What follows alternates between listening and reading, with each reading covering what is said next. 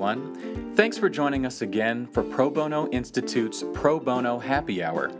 I'm David Lipscomb, Director of Strategic Communications for PBI. The Pro Bono Happy Hour is our new series of podcasts in which we highlight Law Firm Pro Bono Challenge signatories and Law Firm Pro Bono project members. In this edition, PBI Communications Specialist Yvette Crenshaw interviews Becky Troth, Pro Bono Counsel at Sidley, Austin. Becky talked to us about her firm's signature projects, balancing various pro bono projects, the firm's pro bono training opportunities, and much more. We were happy to get a chance to speak with Becky because Sidley Austin is the recipient of PBI's 2015 John H. Pickering Award, which will be presented at PBI's annual dinner on November 5th in New York City. For more information about PBI's annual dinner, including details about Sidley Austin's pro bono program, please visit probonoinst.org/dinner. We hope you're comfortable wherever you may be, whether that's mid-commute, on your lunch break, or simply working at your desk, and we hope you enjoy the interview. So, hi, Becky. Thanks for joining us today. Oh, thanks very much for having me. Sure. Now, if you would just start off by telling us a little bit about yourself and the pro bono program at Sidley, that would be great. Sure. I'm the pro bono counsel here in D.C. Sidley has a pretty wide range of pro bono opportunities that it offers to all of its attorneys. It's kind of a hybrid program, so I'm the only full-time pro bono person, but we have 3 lawyers in Chicago. Danny Greenfield does the 1983 cases, and Emily Wexler and Kelly Huggins manage 3 of the firm's 4 firm-wide pro bono projects. So Kelly Huggins, who is now a pro bono counsel in Chicago, has managed the capital litigation project for the 10 years that we've been doing death penalty cases in Alabama. And she also manages the political asylum and immigrants' rights firm-wide pro bono project. Emily Wexler manages the Veterans Benefits Project. She manages it out of Chicago, but we have cases all over the country. We work a lot with the National Veterans Legal Services Program and with other veterans organizations in the various cities where we have offices. Kelly Huggins work mainly with the Equal Justice Initiative on the capital litigation cases, and then on the political asylum and immigrants' rights cases, we work with organizations around the country in the various cities in which we have offices. And then Danny Greenfield works on the 1983 prisoners' rights cases, the appointed cases in the federal court in Illinois. And actually, Danny is full-time as well. Oh. So those are the lawyers who manage our pro bono work. And in addition to the 3 firm-wide projects I just mentioned, we have our 4th firm-wide project is the Africa-Asia Agricultural Enterprise Program, and that was started by Scott Anderson, who's in our Geneva office, and that's our first global pro bono initiative in which we provide legal services to growers and producers at the grassroots to allow them to get their products to market in the United States and Europe. So those are the 4 firm-wide programs. And then each office has relationships with a number of legal services organizations in the cities in which we have offices. So there are firm-wide projects, and then there are multiple other projects that aren't part of the firm-wide project. Okay. Or a firm-wide project. Great. And how do you balance the firm-wide projects with, I guess, the individual lawyer efforts? I don't think we do anything consciously to try to balance it. Certainly the firm supports the firm-wide projects with a lot of personnel and resources, and we encourage people to participate in those projects. But the idea of pro bono work, or the firm's idea of pro bono work, is that people should be able to work on projects that interest them and that they're committed to and that they're passionate about. So the firm-wide projects basically offer opportunities to lawyers to work on matters that they would be interested in anyway, and it just offers them the opportunity to do it. Yeah. And we certainly don't have any problem getting people to work on the matters in the firm-wide projects. Mm-hmm. And that leaves a lot of opportunity outside those projects as well to take on matters. If someone wants to bring a matter into the firm, they're certainly encouraged to do it. So there's a wide variety. We do almost every kind of pro bono work you can imagine. Oh, great. Okay. And let me ask you how those attorneys are trained. Do you guys have a professional development program? How are they trained?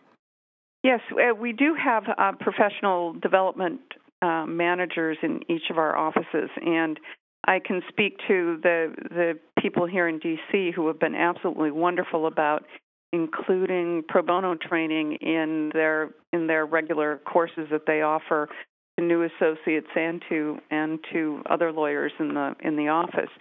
So when we do landlord-tenant training, that's managed, and we offer it here in the office. Our professional development, our training people manage that for me. So they take care of the handouts, and they set up the speakers, and so it's been just great to have that sort of support from the firm. So that's when we do training here at the firm with our different partners. So here in D.C. we work with the D.C. Bar Pro Bono Center. We work with Legal Aid Society, Bread for the City, Washington Legal Clinic for the Homeless, Children's Law Center, a whole variety of local legal services agencies. So, and we often offer so if we have a training here and we invite one of the legal services organizations to put on a training, we'll often open it up to other firms so that we can maximize the exposure and the training to as many lawyers in the area as we can.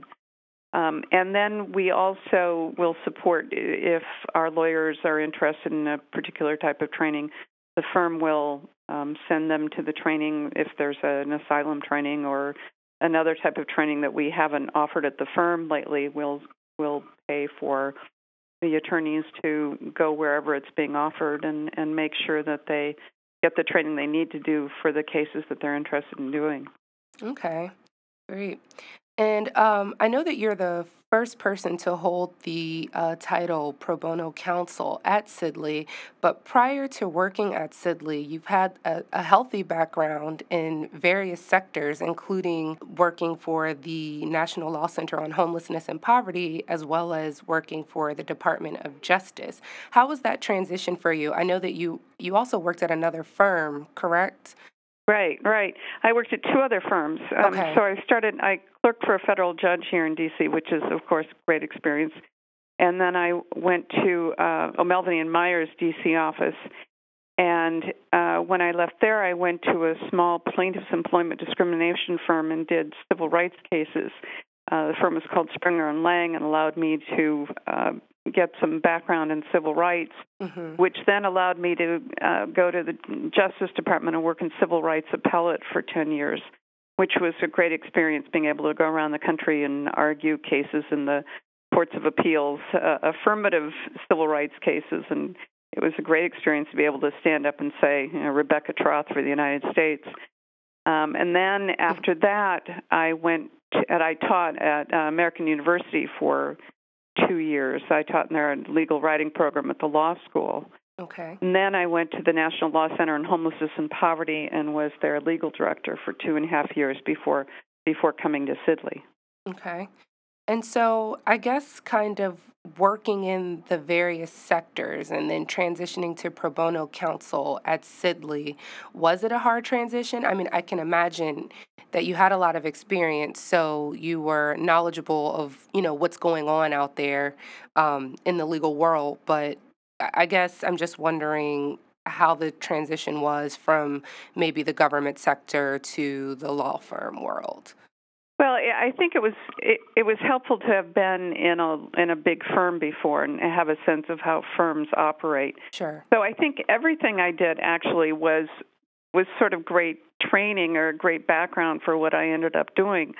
So I was in a firm and understood how firms operate, and I was in a plaintiff's employment discrimination firm, so I developed some expertise in civil rights, which I was able to develop more at the Department of Justice and also acquire some litigation appellate skills.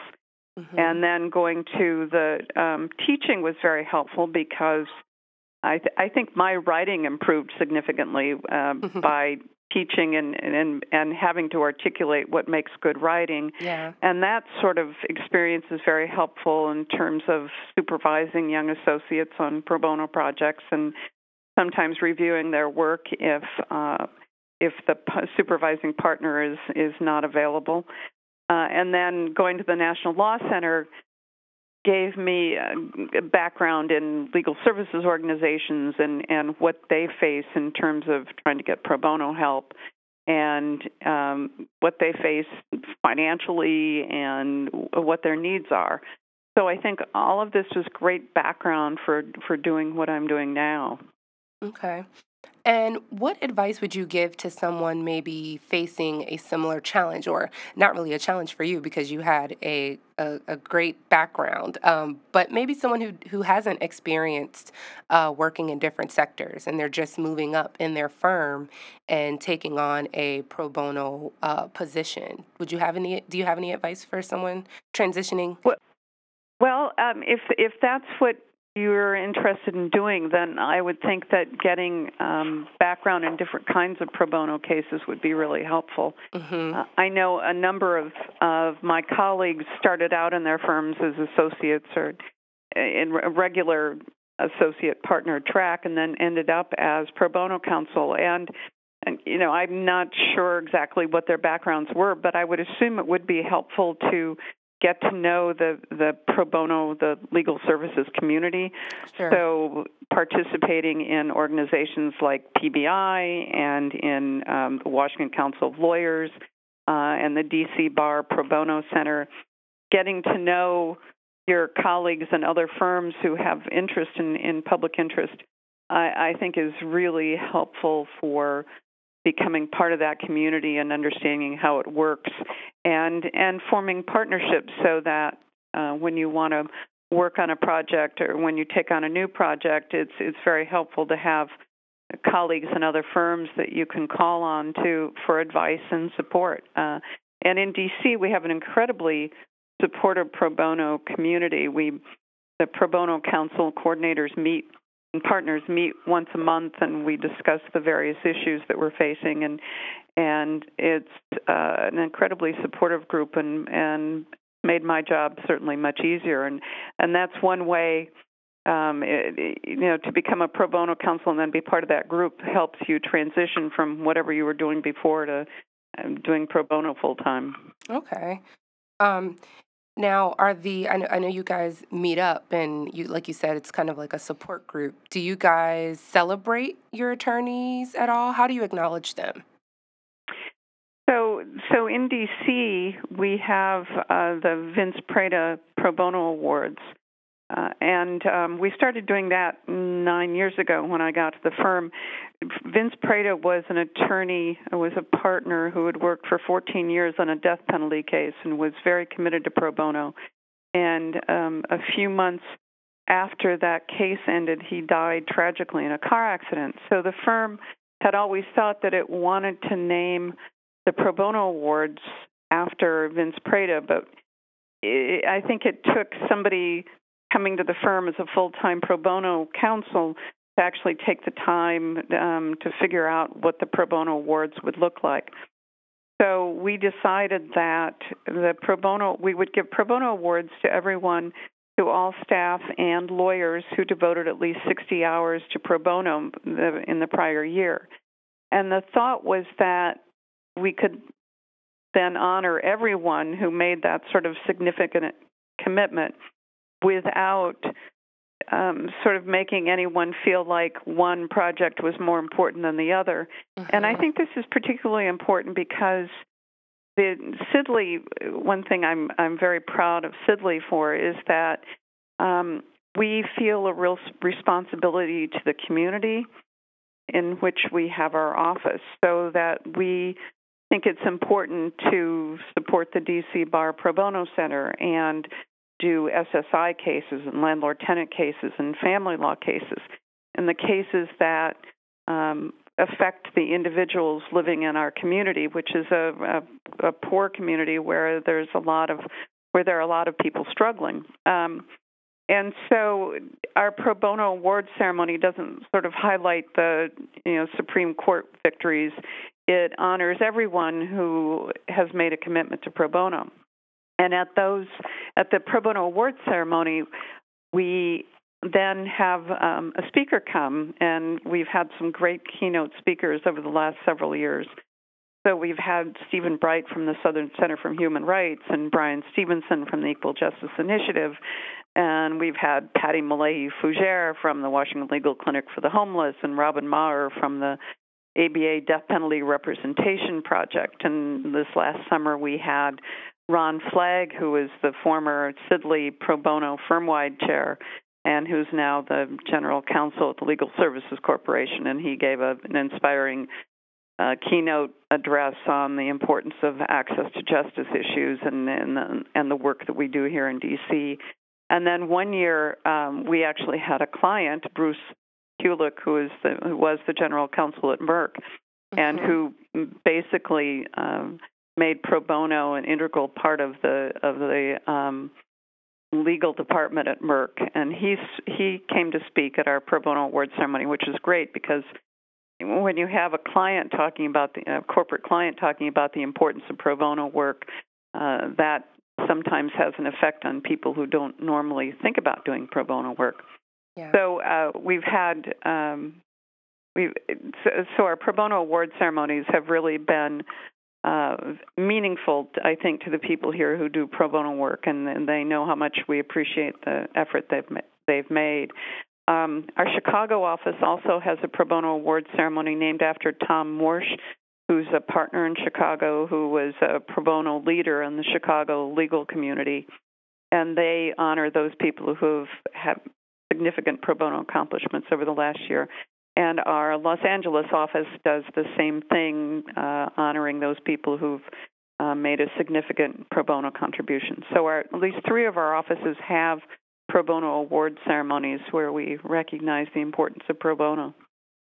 Oh, well, that's wonderful. And this is the perfect segue into PBI's upcoming annual dinner, where you guys will be receiving the 2015 Pickering Award. So congratulations on that.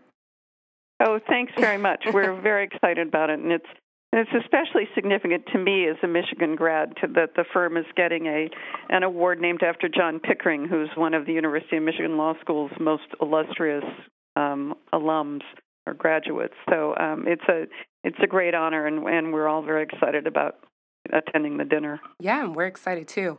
Now, I know that you guys work on plenty of projects, as you mentioned earlier, but I want to touch a little bit on the capital litigation project. Can you tell me a little bit more about that? Sure. This was our first firm-wide pro bono initiative, and we should have Kelly Huggins on the phone because Kelly manages the program and knows more about post-conviction procedure in Alabama than probably most people. So Kelly's managed that program since the beginning. It's about 10 years. And the program started when Robin Maher from the ABA Death Penalty Representation Project came to Chicago and, along with judges from the Seventh Circuit, talked to various law firms about the importance or the need for representation, the need that death penalty prisoners on death row in Alabama have for representation. And John Gallo, who's a partner in Chicago, spearheaded the effort, and the firm decided that we would start off by taking 3 cases and representing 3 clients on death row in Alabama.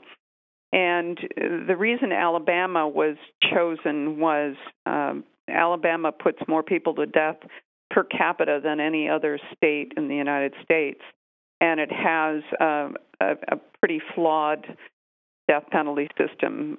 There's no public defender, and elected judges can override a jury's recommendation of life in prison and instead impose the death sentence on someone that the jury thought should not get the death penalty. Mm-hmm. So we thought the situation in Alabama was pretty compelling, and over the years we took more and more cases, and at this point we actually have 18 clients on death row in Alabama.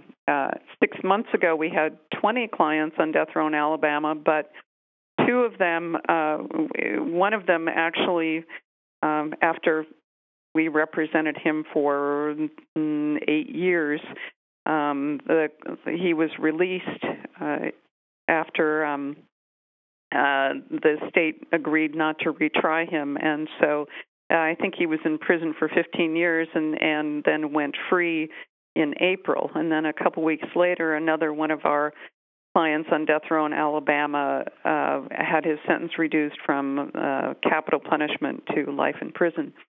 So in the last 6 months, we've had 2 major victories in our capital litigation project, and it's great because it shows the importance of having really good lawyers who care about their clients and the difference they can make in ensuring that justice is actually done. Right. Now, these are very time-intensive and research-intensive cases. Are the death penalty cases a hard sell for your firm? No, they're not. I mean, the firm.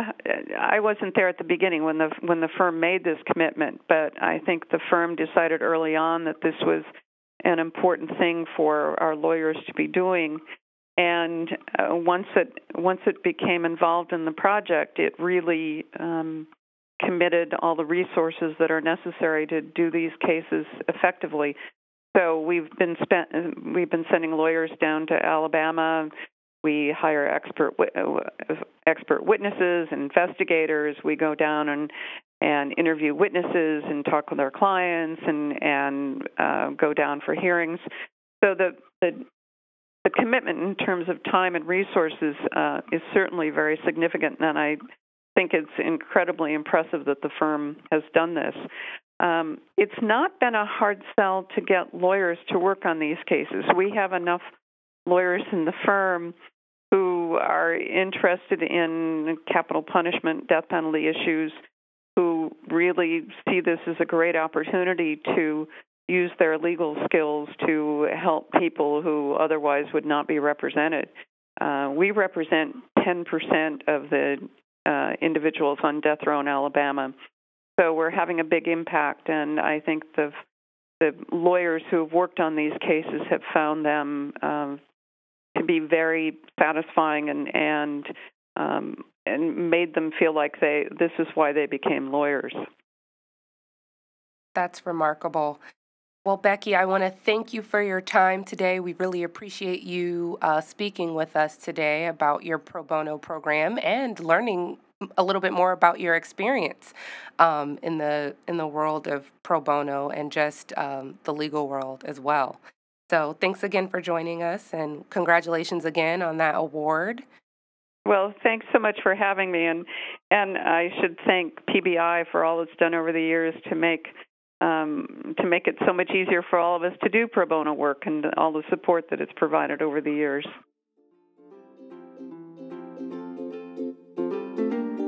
Again, that was Becky Troth of Sidley, Austin. We thank Becky for spending time with us, and we congratulate Sidley Austin for their exceptional pro bono work. To listen to more podcasts in this series or learn about additional pro bono resources, visit www.probonoinst.org/podcasts. If you're interested in having your firm featured on the Pro Bono Happy Hour, please email us at probono@probonoinst.org. Thanks for joining us, and we hope you'll join us again next week for the Pro Bono Happy Hour.